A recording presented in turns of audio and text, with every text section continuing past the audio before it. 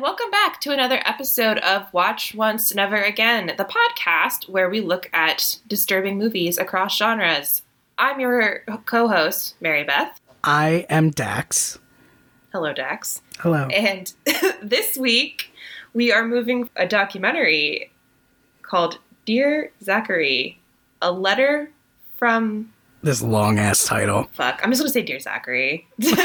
A letter to a son about his father. Talking about the documentary, Dear Zachary, a letter... You know what? I need to pull it up. How many critics does it take to say one title? If your title is longer than, 3 words, I forget it. What is this, a Fall Out Boy song? Yeah. Okay. This week, we are talking about the deeply upsetting documentary, Dear Zachary, A Letter to a Son About His Father, directed by Kurt Kenny. It was released in 2008, and it is a absolutely devastating documentary about the death of Dr. Andrew Bagby, the woman who killed him, and his sweet little son who was born after his death, and the grandparents who tried to get custody of Zachary, and then... A mess. So, I think you should keep in that entire part where you try to figure out what the hell the title is. That was just pure gold. Thank you. It brought me joy. Unlike this movie. Okay, so why is this movie so disturbing, Dax? I think that it's just, one of the most upsetting movies. I think that's why it disturbs people so much, because they're not expecting to be that sad. Yeah, it's just really sad. It is really sad. And out the gate, this movie is very upfront about how sad it is going to be. So, if you start it and in the first 10 minutes you're too upset, then turn it off. But this is just, it's a nonstop emotional roller coaster that is an unflinching portrait of grief in multiple places. So that is probably why it is so disturbing and upsetting. People definitely don't want to, face grief. Yeah, and also there is child death in it. So that Spoiler alert. Well, there's child death. It's if you don't want to hear about it, please turn off this episode and never watch Dear Zachary. For real. So, okay, Dax, when was the first time you saw this movie? I saw it quite a few years ago. I remember watching it because Demi Lovato tweeted about it. Wow. Yes. And I want to say it was around 2010. Okay. And then I never watched it again until, last week when I was preparing for this episode. Yeah, I actually think I also watched it in 2010. Or, I was in high school. You said there was, a weird story? Well, it's not even a weird, it's just kind of funny. So the first time I saw this, I was in high school. And I had this little craft table where I would make crafts. And I would have my laptop open and I would watch weird shit because I was in high school and I thought, I want to watch all the weird shit that no one else is watching. And so I had heard of Dear Zachary. Hipster. And everyone called me that, though. I was so into being a hipster in high school. It was embarrassing. Oh, no. I was kidding. No. I wore a lot of, very brightly colored pants and, slouchy beanies and, cut holes in my pants and made them look like That's faces. Scene. I know. It was, That's scene. definitely scene. But it was, scene hipster because I, wasn't super scene because I didn't have, the raccoon hair and I, didn't... Oh, okay. It was weird. It was a combo. It was almost scene. Anyway, I'll allow it. Thank you. I appreciate it. I grew out of it. Thank God. So I had heard about Dear Zachary. It was on Netflix. And I was like, oh, it can't be that bad. Yeah, that's probably not a movie you should watch while you're casually crafting as a 16-year-old because I was upset. But then once they were like, oh, by the way, the baby died, I just was inconsolable. I could not stop crying. I was like, fuck this. My day was ruined. So, yes.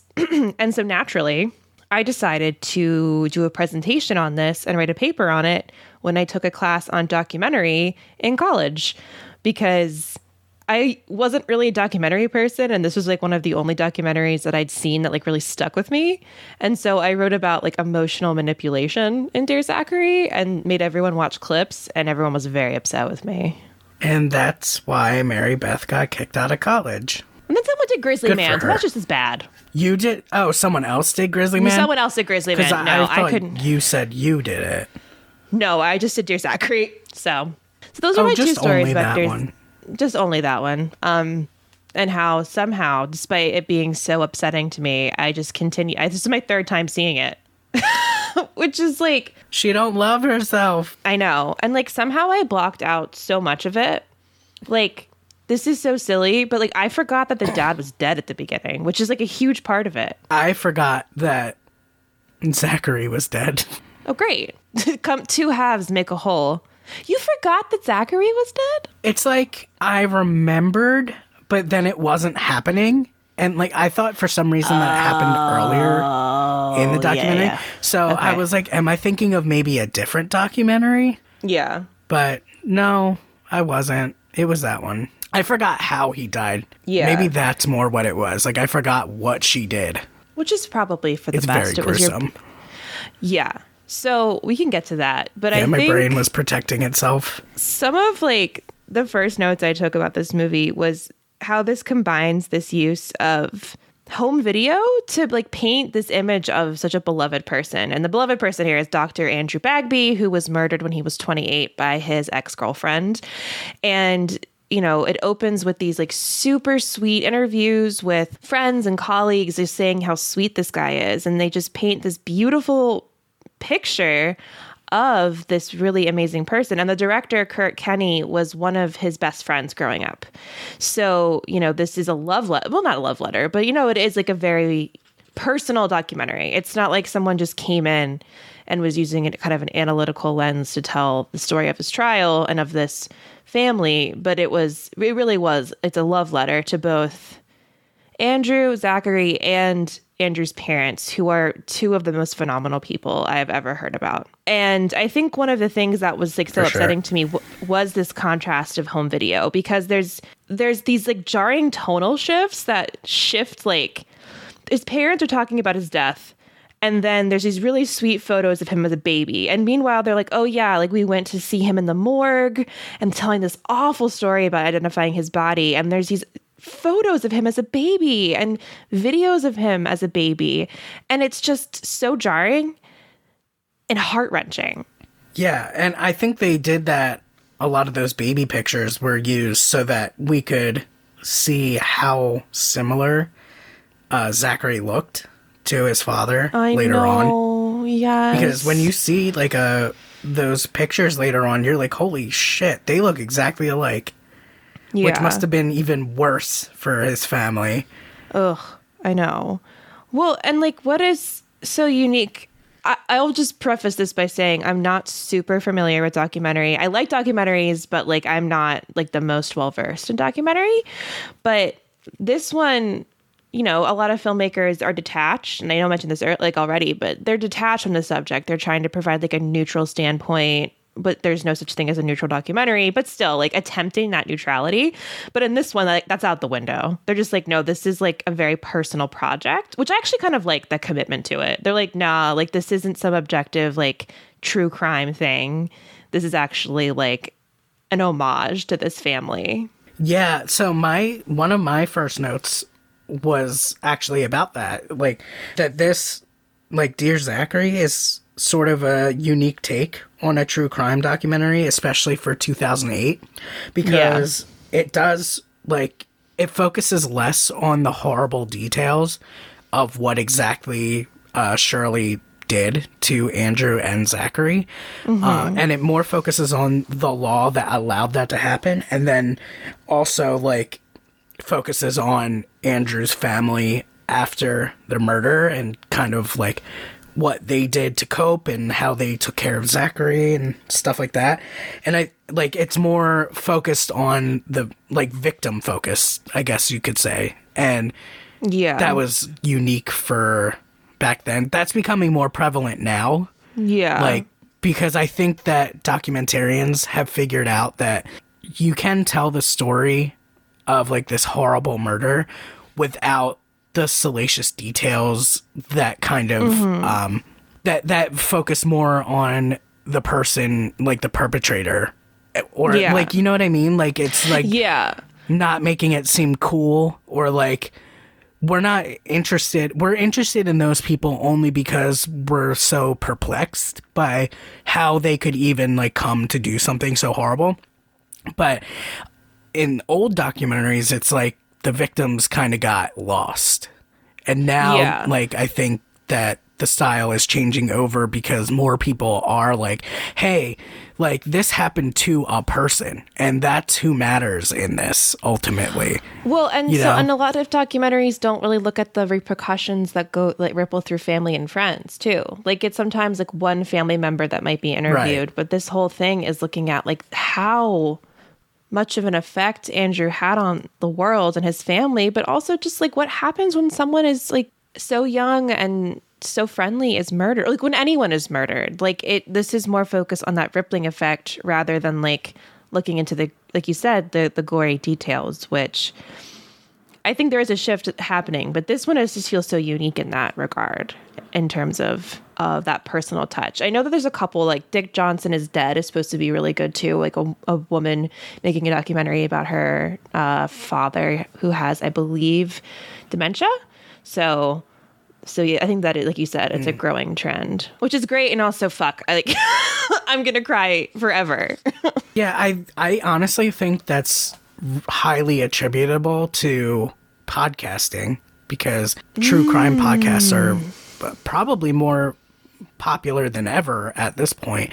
Yeah. And a lot of them are now hosted by people who they try to make sure that everybody knows, like, look, we are not idolizing these horrible people. We want to honor the victims while also telling this story for whatever reason. Like, maybe they, they're just interested in that or whatever. Some people like to hear it to cope with their own experiences in true crime, but whatever the case may be, a lot of the true crime podcasts are now like, hey, stop fucking focusing on Ted Bundy. He's not that fucking cool. And yes, he was ugly. Yeah. Okay, I'm saying that.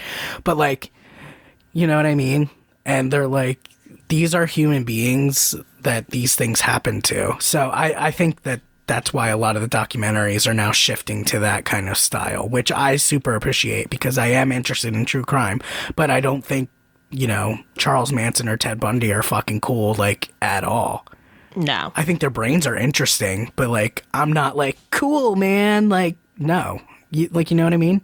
Yeah. And, like, I've always had, like, I've had dumb urges to get, like, T-shirts.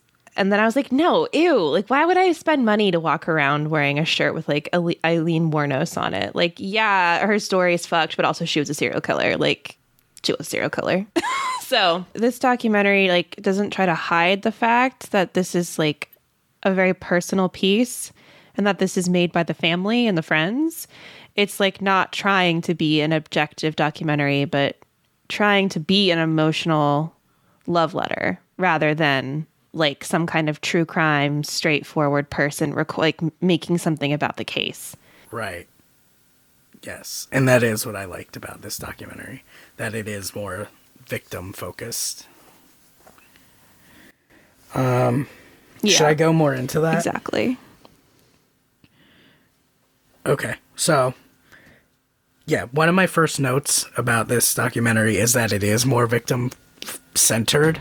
Like, it focuses more on Andrew, Zachary, and Andrew's family, rather than on Shirley. Like, it touches on her, but it's more about, how Andrew's family, like, coped after his death, and, like, the filmmaker's relationship to him and with him, and then, like, ultimately on Zachary and what happened to him, but without, like, all of the, like, gory details like we were talking about before, like,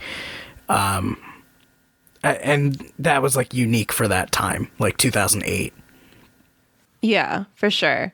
And they don't try. So Dr. Shirley Turner is the mother of Zachary and Andrew Bagby's murderer. And she, like, they give a little bit of background on her. Like, she's been divorced and has 2 other kids, but they don't really go into like her, like how she grew up, or like kind of go into those details about her past. They touch on it a little bit at the end when they're saying like she was a rather dangerous person with a history of like manipulation of men, but they don't try to make it about her and like explaining her behavior, but more just like what she did to affect that family. Yeah, and that's what I was saying is like it's more prevalent now to make victim focused documentaries because I think that a lot of filmmakers have come to the conclusion that like people who are into true crime aren't necessarily into true crime because they find the perpetrator fascinating or cool or in any way interesting, and like just because they went through something doesn't mean that it's okay what they did. And I think that that's something like this documentary kind of highlights is like they could have gone into Shirley's life and maybe something horrible happened to her and that's why she turned out the way she did. But ultimately at the end of the day, she did what she did and it was wrong and she hurt a lot of people. And I like that it did that. And I think that it's more like it was unique for that time. That's something more that would come out now, like in 2008, we were still like Shirley Turner. She, went through stuff and she's a murderer. And it's like, okay, like, yeah, she killed people and that's not okay. Like regardless of what she went through. Yeah, exactly. Like no matter how much explanation you give, it doesn't erase the absolute tragedy that she inflicted on this family. And I think like moving into her and like when the grandparents like find out that she is pregnant with Andrew's child, that's when it really starts getting, I think, disturbing, because it's a very fucked up look at the judicial system. In this case, it's Canada, and how she was never really seen as like a criminal. She went to jail a couple times, but in like the descriptions of how the judges and stuff. Yeah. And I know that you had a couple notes about, how this was handled and the kind of what custody battles look like and the handling of custody battles, particularly in this situation. Well, why don't you tell me your thoughts first? I want to hear like your thoughts on custody and everything like that. Do you have experience with that? Yeah. I like my parents got divorced when I was 4 and my mom got custody of me, which was a good thing. But I've had relatives who have had a much harder time with custody in terms of just like, the difficulty. And there is there's a lot of gender expectation, like there's a lot of gender bias in that, because usually the mother is seen as the more nurturing one and the one who will take the best care of the child. Mothers are always assumed to be much more present and much more, caring and compassionate for their children. And fathers are often seen as dangerous.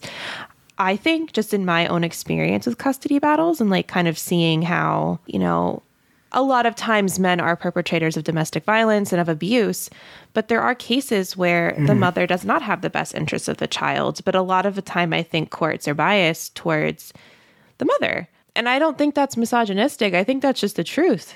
And I think that in this case, the court was stacked against the family because one of the judges was just like very much like fawning over Shirley. And because she was pregnant and because she was a mother, despite the fact having all of this evidence that she and a doctor, was a murderer, too. they still kind of let her get away with it. And I think that is indicative of a problem within the justice system and how we approach custody battles. And also custody battles get nasty. Like this was a nasty one, but especially when the kids are older and like the way that parents can play off of each other. But here it was much more intense and a less like parents battling it out more than and rather like, hey, for the safety of this child, because Shirley Turner was using this baby as a bargaining chip. Yeah, it's so sinister in that way. And it's like so she knew. sinister. She knew. She was like banking on the government like viewing her as just a pregnant woman, like a mother. And I think that's what I was trying to get at is like she used that gender bias to her advantage. Yeah, she definitely did. And I think that's been her. She is represented as extremely manipulative, and how they mentioned she had 2 kids and how she didn't really care about being a mother. And so that kind of evidence makes you realize that this was not a child she wanted, but it was more like collateral to hold over and continue the misery of this family. Like, she had such a hold on them because she had this child. And, you know, she says, like, there's at one point where she's like, she's on the phone with the grandfather and she's like, we don't have money for diapers and food. And they're like, well, we're not going to let our grandson go without diapers and food. We're going to pay for it. So it was like trying to get money out of them. And also just like continuing, it's almost like she was enjoying their trauma. And the only reason I say that is because there's a moment where she's like, well, can you put up photos of me and Andrew around the baby? And they're like, no, we can't. And the way she just like is so sinister in her requests, and just in her history of manipulating men, it's hard to believe that she's delusional. And it's more like she seems very calculated in the shit that she puts this family through. Yeah, I agree 100%. That is what is really disturbing. Yes, exactly. In my opinion. Like, they were so, it's like difficult, right? Because it's like the government was more interested in presuming her innocence, even in the face of like all this evidence. They were more interested in that than they were in like protecting this child and the family ultimately, you know. And it's like, yes, we do need to presume innocence, but at the same time, I think that there can be like a healthy amount of caution, you know, taken, where like this was so preventable. You know? It was so preventable, but there's even a moment where the judge, because they want to extradite her to the U.S. to get charged with Andrew's murder. They are in Canada and Newfoundland, and so she fled there when she was, you know, they were trying to question her. So there were a lot of trials trying to extradite her to the U.S. And one of the judges, who was, I believe she was female, said, even if she did kill Andrew, it was just one murder and it had like a very specific purpose. And so her murder of a person is written off as like a one-time thing, a premeditated murder. And they completely, like, this judge completely writes it off as just like a one-time situation that had a very specific goal, and she wasn't a danger to society. So it wasn't even like they didn't believe she murdered someone. They're like, yeah, even if she did, like, it's fine. Yeah. And that again speaks to the fact that like women are viewed as just simply docile and maternal, and if they committed a crime, it had to be because they were so passionate about something, right? And it's like, maybe she was, but it seems pretty calculated. The evidence points towards it being calculated. So why isn't she given that same treatment? Like, I don't understand. Like, you know, like, yeah, like, even if it is targeted, most murders are, you know, they're like most people who have crimes perpetrated against them, they know the person. So you could argue that most murders are targeted against people. And in that way, it's like, yeah, but we're not just saying that about all murderers. You know, you're saying it because she's pregnant and you don't view her as a threat because she's not actively killing someone in front of you right now. If she was like a hulking person, maybe they would have seen her differently. But because she, played up her meekness and used her like stature and her physical appearance as like, oh, I'm just this, tiny doctor woman who's pregnant, let me out of jail. It's like, what are you talking about? Like, you killed someone in cold blood. But like, even in jail, she tried to stab someone with a fork. Yeah. Like there's no moment of redeemability here. And so the one thing I was thinking about while watching this that I don't believe is a detriment to the documentary, but I think it's worth discussing, is the fact that they don't really have much information about the inside scoop on the relationship between Shirley and Andrew. Like, they don't necessarily have that information. And it's, Kurt and their friends don't know much about the inner workings of the relationship. No way am I saying like Andrew deserved to die at all, but I would be curious to hear more about like how they met and the dynamics when they were together before she started like calling and harassing him, but she had that pattern of behavior with men. When she was rejected, she would harass them. And so I was just curious about those inner workings and what, that effect had outside of the observations of his friends. So that was just like one thought I had. And again, like, I don't think it would paint her in any kind of sympathetic light. I was just more curious, like, from that standpoint and understanding that whole complicated thing. I think that they lightly touch on it, but very lightly. Like, they met at, I believe, a party after he had been dumped by someone, right? And then this was kind of like his rebound relationship, but then it turned out like not to be fun anymore, I guess.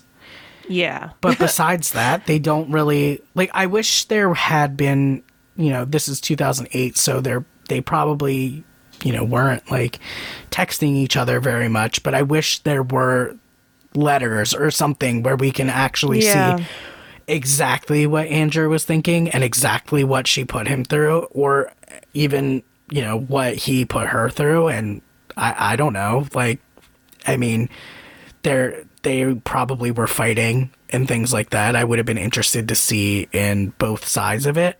Kind of like what you said. It's like, no matter what would have happened, he didn't deserve to be murdered. It's just out of curiosity, just to see exactly what led up to it.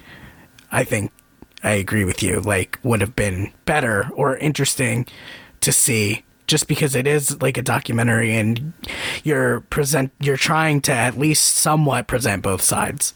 And I don't think this documentary is interested in that, which I think, is established in the get-go, that this is not trying to like defend her or like give any like credence to her. It's more just a tribute. And I think that tone is set pretty early, and I get why they didn't do that. But again, like, maybe this is just me liking true crime and wanting more information, but that was just something that was in the back of my head. Yeah, it's just like out of curiosity. I don't think that the lack of it really changes how I feel about the movie either way. Yeah, exactly. Like, I don't think it makes it better or worse. I guess it would just, pad the movie, like the movie's like thesis overall, a little more. So would it be okay with you if I actually read my note? Yeah, please. Yeah, it's a like a paragraph, but I think it better explains what I was trying to say. It's actually pretty ironic that I have a podcast because I'm not good at explaining things. But okay, so it says, people do not think of women as a threat even when they've done something harmful. In this case, Dr. Shirley Turner murders Dr. Andrew Bagby in cold blood after stalking him, and the judges still let her out on bail because it was a targeted attack. We also see this in cases like sex trafficking, where women are used to lure other girls in because we just, as a society, automatically believe women are less of a threat. It can be traced back to the notion that women are physically inferior to men, which is not true. In a lot of cases. Have you ever seen CrossFitters? But anyway, and that women are naturally docile and maternal. which is also not necessarily true. Yep. That's, I guess, ultimately what really bothers me, like, not about this movie, but that the movie brings up, is that she not only was banking on the fact that she is a pregnant woman, which society has a very distinct idea and view about, but it's that, you know, these people that we trust to be impartial and unbiased, they played right into her hands. And at the end of the day, she did this horribly, like, preventable murder, like, against a baby. And if she had just been treated like every other perpetrator, basically, in history, you know, like every other murderer, that wouldn't have happened probably. Well, and the other thing about the murder of the baby was she killed herself and the baby as a bargaining chip against another dude who rejected her. Like, she met this man in a bar. His friends Googled her and said she was accused of killing her ex-boyfriend. The guy wanted nothing else to do with her. She blew up his phone, and then she was trying to frame him for the murder, as I think she jumped into the water with Zachary strapped to her chest behind his house, and I think put a bloody tampon in his backyard and was trying to frame him for this. So this wasn't like she was upset about the trial or upset about things were going. It wasn't even to spite the grandparents. It was to upset another man who rejected her. Yeah, and that makes it even more disturbing. It is, exactly. Like, the baby becomes a bargaining chip in every relationship. And it leads to the death because she doesn't care. The baby is not like a real thing to her. It's just like something to use to manipulate. Yeah. It's almost like she, in the way of, like, you know, most serial killers, how they have a trophy. It almost seems like she thinks of Zachary as her trophy in the murder of Andrew, you know? Like, she doesn't view him as a child or, like, as a living being at all, really. Yes. She's like, how can I use this to hurt people? And it's like, this is a human being. Like, this is a child. Well, and the other thing linked to that is when she tells the grandparents that, you know, they finally achieve, like, partial custody where they can have visits. When she's in prison, he goes into their care. And when they have these visits, or when he goes home to Shirley, she says things to the grandparents like he's too happy. And when, you know, Zachary was around both her and the grandma, he picked the grandma because the grandma was very maternal and warm. Whereas you can kind of assume from that Shirley wasn't really, she was like providing the necessities, but wasn't loving him. Right. And so the fact that she says things like he's too happy and you're poisoning his mind is again disturbing. Like, how dare you? How fucking dare you, you evil piece of shit. Like, this is my rage coming out, where it's just like, this movie builds and builds and builds to this awful moment of her murdering her, like, committing suicide and murdering her son along with it. But it's just like, listening to the way she speaks and the way she manipulates these grandparents is just so enraging, and it's just repulsive. It is repulsive. Well, yeah, and it's like, I think that she views the parents as an extension of Andrew, so she thinks by hurting them, she's continuing to hurt Andrew. Like, I really believe that's probably part of her thought process there. So I think that's why she was like, and you know, not for nothing, she probably viewed Zachary the same way. So by hurting Zachary and his grandparents, by, like, saying, you know, Zachary's too happy and trying to make him less happy, you know, she's just continuing to hurt her ultimate target, if you want to believe, you know, what the courts had to say, which was Andrew. Oh my God. This movie, it's so hard to talk about this movie because it really does evoke very strong emotions, and it's hard to kind of analyze it because all this film does is make you upset and mad. And I cried so much even the third time seeing it. And it's so hard to discuss this movie from, like, an academic perspective just because of, like, the amount of strong feelings it's able to evoke, which is, like, you know, admirable to Kurt Kenny, the director. but Jesus Christ, like, I was trying to take notes and all I could do was just write things like "fuck you" and "I'm so mad." Like, yeah, because you it's, really not can't super view it from like professional. an unbiased standpoint, because No. like it touches on the thing that most people would consider one of the worst acts that you can do, which is kill something innocent, kill an innocent human being. Yep. And it's so preventable that it just makes it even worse. And that exactly, like that, the aspect of this being a preventable death and the number of people who are complicit in that death that were like high-ranking officials. It's just baffling. Yeah. And then it makes you think about how else this has like affected families. And I know at the end, the grandparents did a lot to enact change to protect children from this kind of violence. But I mean, you can't help but think about like how many other children have been affected by this at the hands of both father or mother, like at the hands of parents in general, and like how many children have been absolutely fucked by this kinds of legal proceedings. And that in itself is heartbreaking because they wouldn't have to make a bill if that wasn't an issue. You know what I mean? Like, this is not a one-time occurrence. Yeah. This movie actually reminded me of two different cases. So the first one is closer to like what you're talking about. Did you watch that documentary about that little boy? I believe his name was Gabriel Fernandez. I think it was on Netflix. Did you watch that like last year? Oh my God, did I? You Fuck. may have repressed it. It sounds very familiar.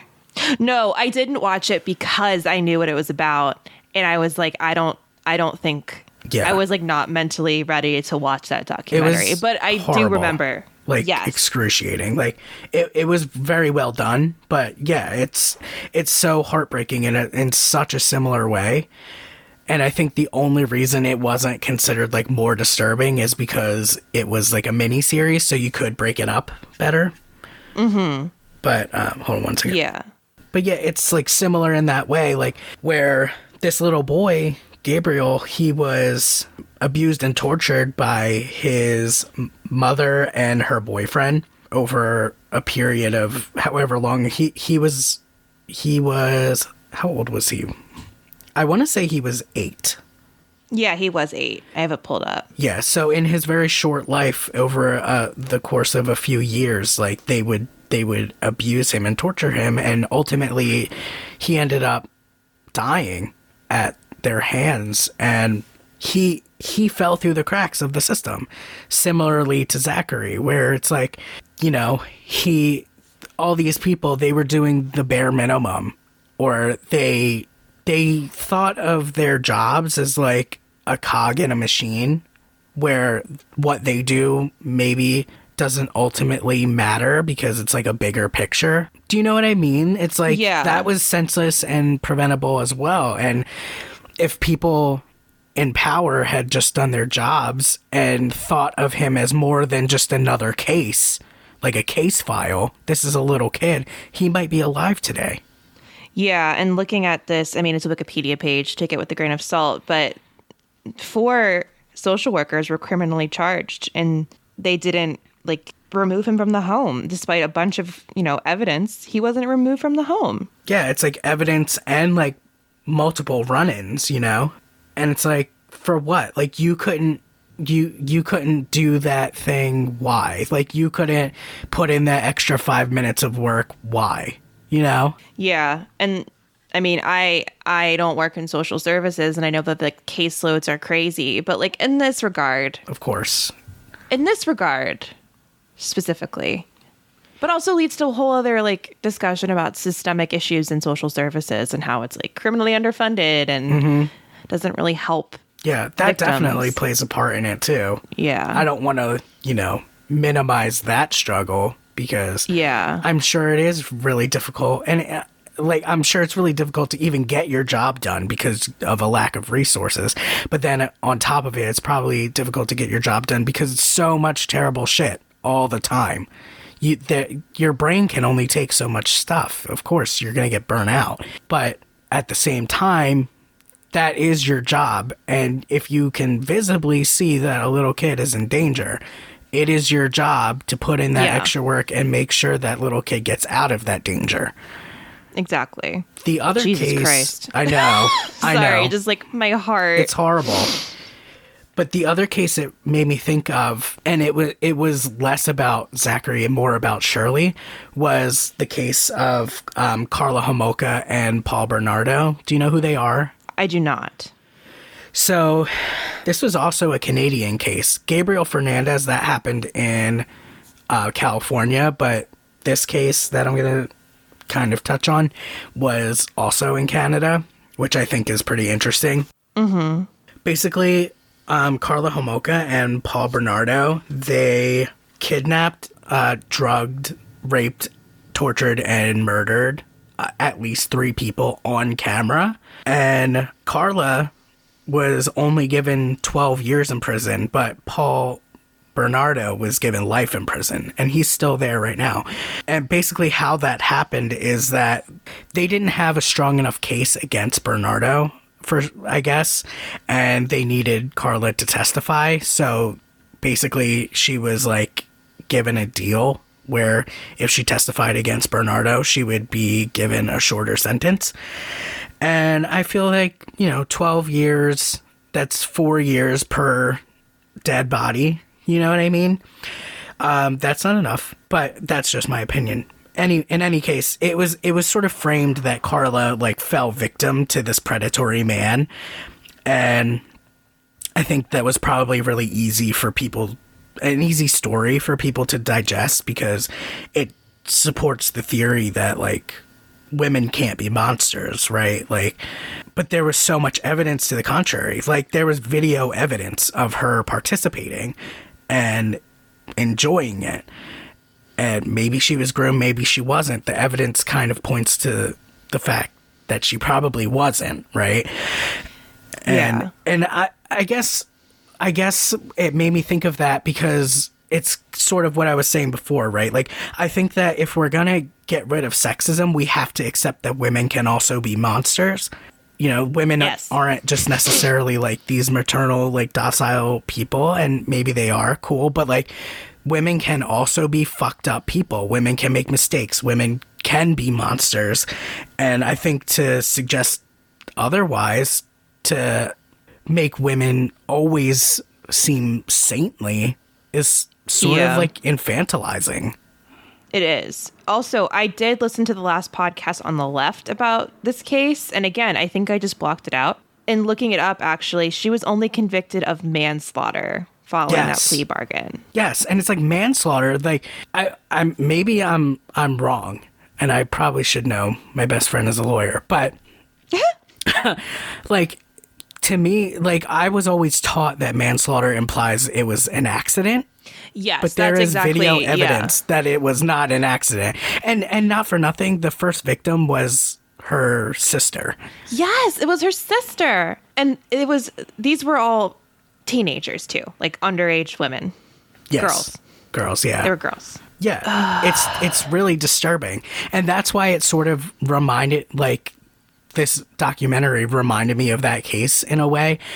Not just because they're both Canadian, but because I feel both, Shirley Turner and Carla Homolka basically were given the benefit of the doubt because they are women, because they were seen as not a threat, when that's just not the case. There was so much evidence that they were dangerous and they were a threat. This also leads to another, this is not necessarily related to Dear Zachary, but the idea that women can't sexually assault people. Yes. And how that's ignored a lot. And yes. I think that we have to stop. Women much proportionally are more likely to be assaulted. But yes. We also can't remove the fact that women are capable of sexual assault from the discussion. I know it's uncomfortable, but we can't dismiss that. We can't pretend women are not, you said, women are not capable of these monstrous actions. And women can rape men and women can rape other women. And especially in this case of Homolka, in queer relationships, a woman can be raped by a woman. And it's hard to talk about. And it's making me choke up thinking about just how difficult it is to discuss. But it happens. And not having that dialogue around survivors and is just detrimental to having survivors, heal from that trauma even more so. Yeah. Whew, boy. I mean, wow, this episode is like hitting me in the chest. I know. I would kind of like to talk about that for a second, if it's okay. Yeah. Oh, yeah, 100%. I think, and, I don't mind if you do or don't keep this in, but when I was talking to you about how the discourse surrounding Promising Young Woman, like, really triggered me, it was for sort of the reason you just said. It's like, these movies come out, right? And we're going to talk about a lot of them. They come out and the violence in the movies are against women, or is against women, I guess. That's like how societally we view sexual assault. A man does this to a woman. And a lot of the discourse afterwards is always, well, I don't want to hear what men have to say. While I understand that, because like you said, women are more likely to be assaulted by men rather than the other way around. It's like, it's also discounting the experiences of men who were sexually assaulted and have nowhere to talk about this because we don't see it in media. We do ignore it in society. And when you're straight up told, well, your experience doesn't matter because you're a man, that can be really difficult to, take in. Because it's like, I don't want to get too personal, I guess, but I mean, if you want to, you should. But if you don't want to, please don't. It's just I haven't really talked to anybody about this ever. But, I have sort of an experience with this. And it's difficult, and especially as a trans man. Because when people say that, they're not saying, we don't want to hear what cisgender heterosexual men have to say on this topic because it doesn't happen to them, which isn't true, but I assume that's what they mean. They're saying, I don't want to, no men. So that includes people who are highly targeted, who are men, like trans men, or even like non-binary trans masculine people. And I think that can be really detrimental, and I hope that everybody who has that sort of experience can, come together and have space to talk about it. I understand wanting to have a space where it's people who weren't victim or like, you know what I mean? Like, I understand wanting that space, but I think that excluding an entire gender of people really discounts the fact that this does happen to those people and they don't have anywhere else to talk about it because we are so used to, I guess, like, pushing that under the rug. You know what I mean? Yeah. And that's, again, sexism, right? It's like not against men, but it's sexism against women because, again, it's like, well, they could never do this. Yeah, well, also it's just like the whole toxic masculinity issue and patriarchal control where it's like men can't be raped, like women are weaker than men, so like that couldn't happen to a man. And it's equating the weakness, and it's like it's not about being weak or not. No. And also like it's not even talked about in like queer women, like a relationship with two women. Like that's never really talked about either. At least, like, I have not seen a lot of that conversation. And there was one article I read from a male survivor of sexual assault about Promising Young Woman, which was awesome, but it was only one. And, like, that, that one article is important. But, like, hopefully that's going to break some boundaries in terms of, like, more nuanced approaches to the rape revenge genre and, acknowledging that more than one group of people, assumed group of people, can talk about it. It's all, and I wonder if the stigmatization of assault against men played into that. Like, why are so many people like so many men, or I guess non-cisgender women, afraid to talk about that subject? I think part of it is probably because in my experience, I think part of it is because of how quick people are not to entirely read something, like take words out of context, and maybe,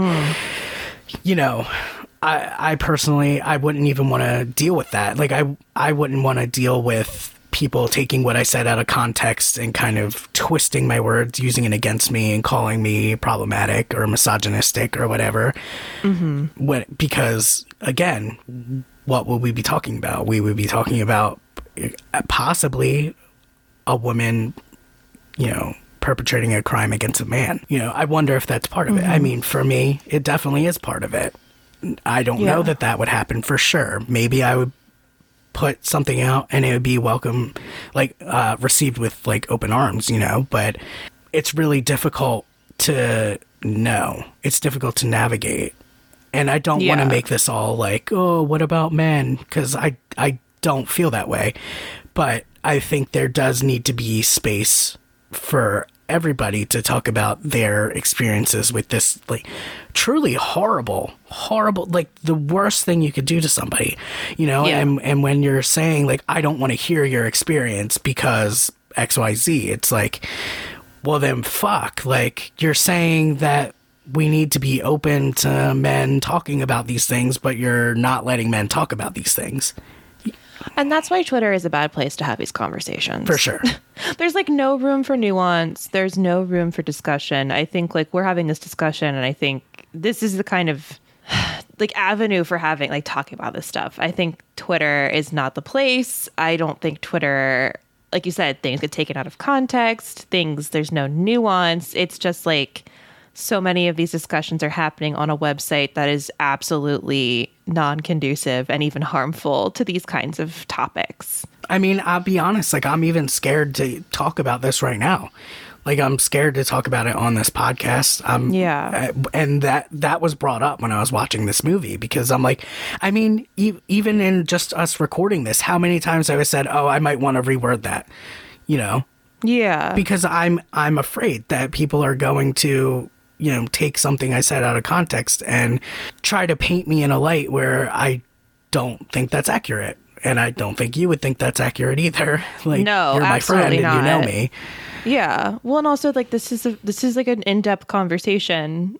If someone has a disagreement, we'd like to hear it, but in a kind way, not an attacking kind of way. But I also think that just respect our opinions and understand this is coming from a place of questioning and people who have some life experience, some pretty intense life experience. And I think, it shouldn't be dismissed as misogyny or sexism. I think it needs to be considered. I think this is an important conversation.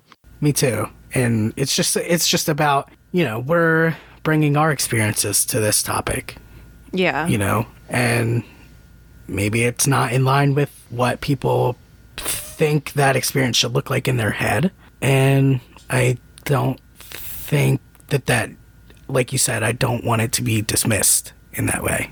Yeah, exactly. I have never talked about that at all. Are you okay? Yeah, I'm fine. We didn't go into it, and I maybe at some point I will, because I turned out to be okay. That person was not successful completely, if that makes sense. Mm-hmm. So I'm okay. It's just my heart really goes out to the people that I know for a fact want to be part of the conversation, and they are afraid to be. And especially for queer men or gender nonconforming people, it's so difficult because it's there's no space at the table at the moment. No, 100%. I've had conversations with male survivors of sexual assault that were both assaulted by men and by women, and they're I don't say shit. Yeah.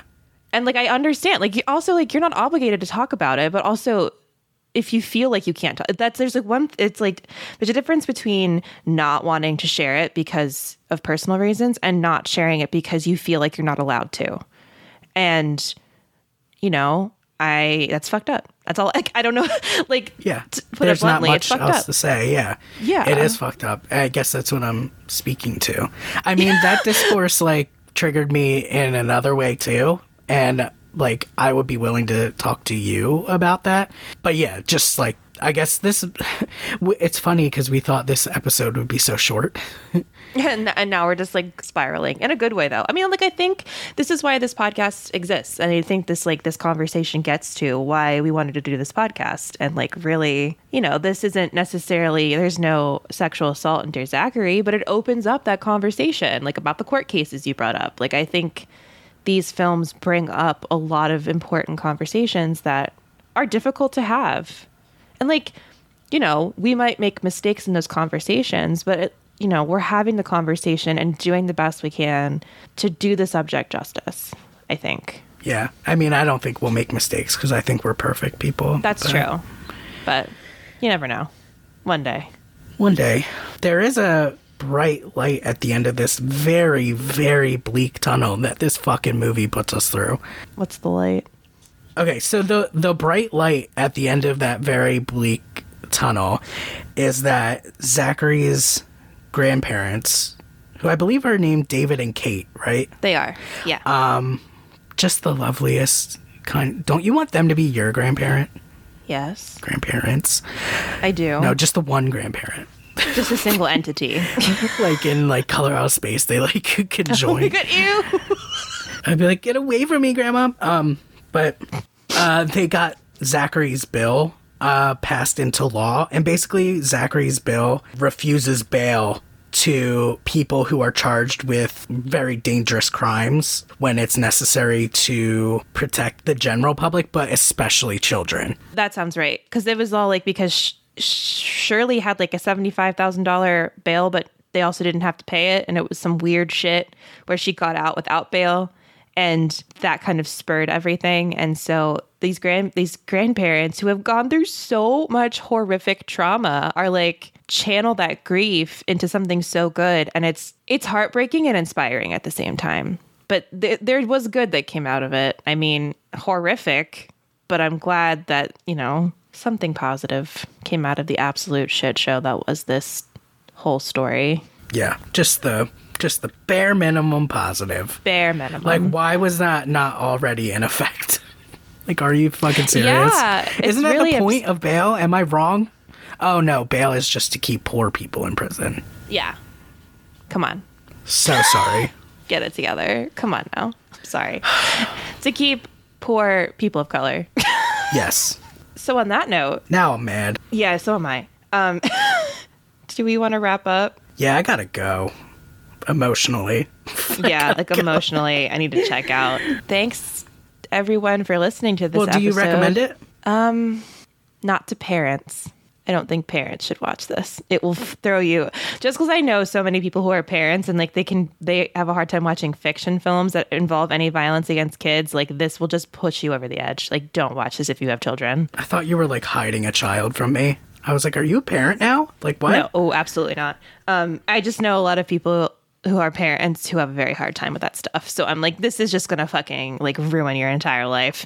It's like, I want to recommend it to people who are not parents, but it's just like, it's so heart wrenching. It's like, it might not be worth it. You know what I mean?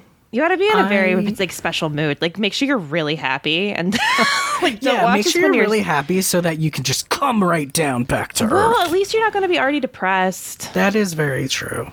That's my recommendation. Watch this like when you're not in a bad place. At least don't watch this when you're in a bad place. I think that goes for all of these movies we're going to talk about. Yeah, that's true. That's very true. And I say this from experience because I have watched these things in dark places, and it's not really good for you. So yeah.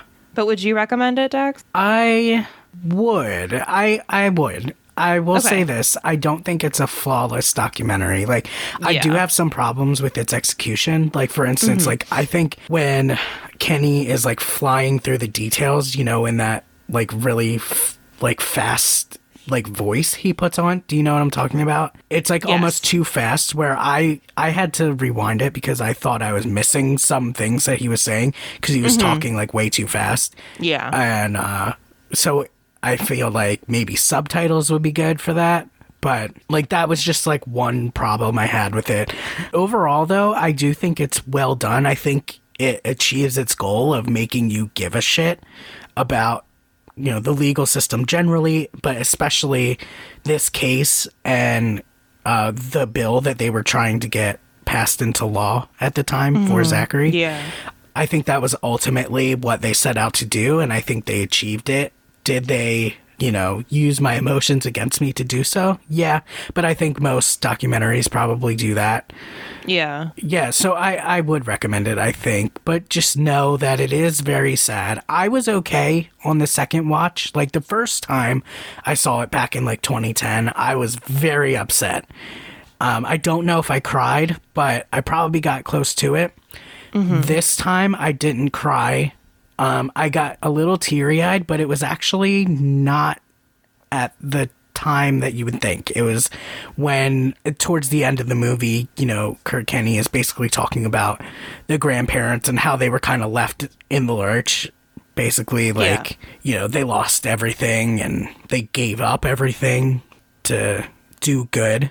But because we didn't even talk about it, but they are so sad, the whole movie. Yeah. And they're so angry, and, you totally get it when you're watching it. But there's a part that I think is often overlooked where they're talking about how they just wanted to die. They just wanted to commit suicide. And David is talking about how he wanted to murder Shirley and then just come back. And I think at that point, I can't remember because I didn't make a note of it for some reason, but he said that after that, they would just kill themselves. It was either the suicide plan or he would wait until Kate was asleep and he would go do it, and then that way he would go to prison, but then she wouldn't go to prison. Right, and then because she could get the didn't baby. know. Yeah. And that was so jarring to me and so upsetting. So at the end when Kenny is basically wrapping up and saying look, you guys are going to watch this and just know that you have so many people who love and care about you still. And we know we can't replace these two people who were so important and integral to your life, but we love you and care about you and want you to stay and do good. That really got me. I didn't cry, but almost. I cried the whole time. Third time seeing it, sniffling. I felt so bad when you were texting me about it. Oh, it's fine. I also cry very easily, but tears were coming down my chin. But yeah, it's really upsetting, especially if you are highly sensitive. You're probably going to cry, and that's fine. Yes. Just know that going into it. But yeah, other than that, or not other than that, but basically because of that, I would recommend it. I think it's pretty well done. Yeah, I guess you're right. So that does it. Sure for does. Another episode of Watch Once, Never Again. Yeah, I have a feeling you really are never going to watch this again. Yeah, nah, I don't think so. I have no need to watch this again. I've watched it 3 times. I think that is 3 times. That's 2 times too many. That's too many 2 times too many. Yeah, listeners, thank you for listening to that. We appreciate you for making it through. Make sure... I feel so dumb. Make sure to follow the podcast on Twitter. On the Twitter. Yeah, well, you can follow us on Twitter. I'm at MB McGanders. And I'm at Daxy Bobbin. That's at DAXEBABEN. And of course, make sure to follow the podcast on Twitter at Wona Podcast. That is at WONA Podcast. Please make sure to subscribe and leave a nice comment for us, a nice review. It means the world to us. And then we can keep bringing you really upsetting, deep episodes like this one. Yeah, and if you want to yell at me for any reason, for any of the things that I said, you can email us. And that's at wonapodcast@gmail.com. So, once again, thanks for listening, everybody. Try to stay happy. Do your best.